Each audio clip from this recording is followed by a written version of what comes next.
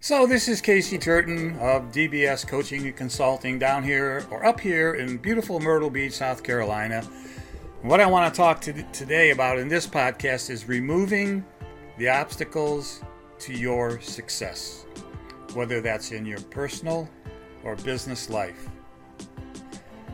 What I'm bringing to this podcast is more than 25 years of small business success with a company that I started with change in my pocket, and 25 years later has blessed me with a stable life and growth and accomplishing some of my personal and professional goals. Now look, not everybody has the same goals. Yes, you might want to be one of those pearly white, beautifully tanned media stars that you consider a success.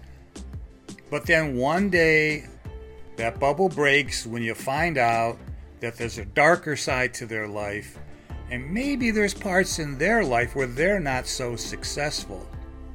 See, so success is subjective. Or I like what Earl Nightingale, who was a commentator in the 1950s through probably the early 70s, one of the first life coaching type of guys that was in the media.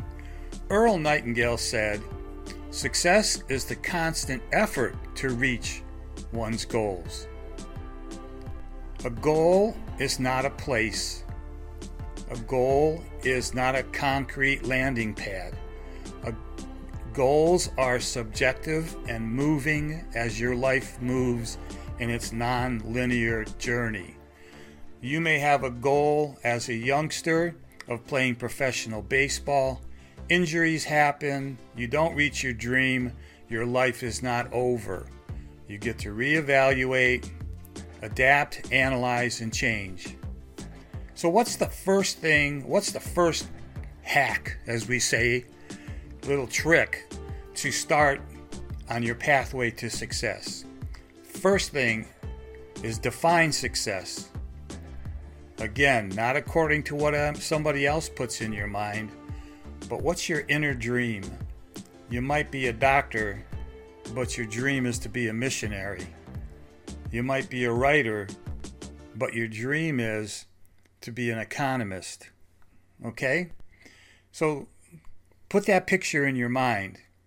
Now, once you have that, your second hack is you have to get rid of the negative thoughts. I'm too young, I'm too old, I'm too poor, I'm too fat, I'm too stupid is what people tell me.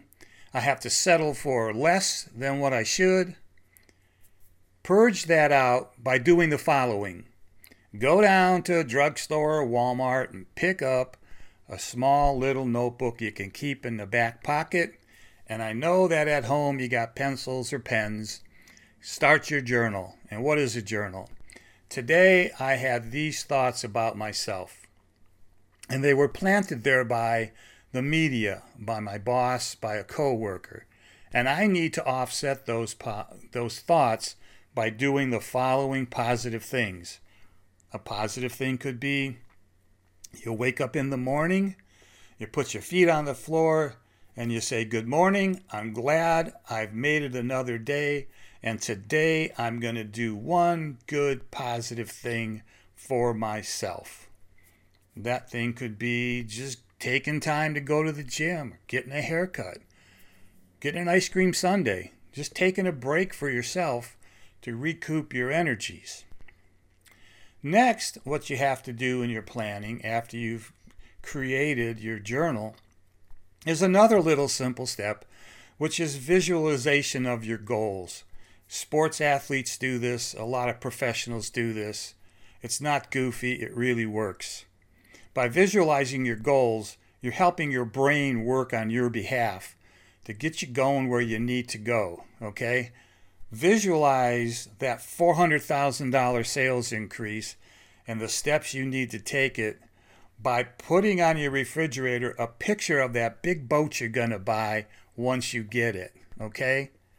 Visualize sending your son or daughter off to college by putting in a book a picture of them as a baby and a picture of a graduating person on the other side, and look at these things from time to time to remind yourself why you're working toward that type of success. So ultimately, what we're doing here is clearing the deck. Clearing the deck means to get rid of those negative thoughts, replace it with a positive journal, replace it with a positive vision board, replace it with visualizations of your dreams to keep you on track. Because I want to tell you one more last hack. Being successful ain't easy. It takes a commitment. It takes a work. It takes a work? Wait a minute, that's not right. It takes work. Now, I used to coach youth sports, and I would tell every one of them, and I'll tell all my business people, that you can look yourself in the eye and you can ask yourself a simple question. Am I willing to do the work? All right, that's our first stop here on removing roadblocks from our pathway to success. I hope you enjoyed it.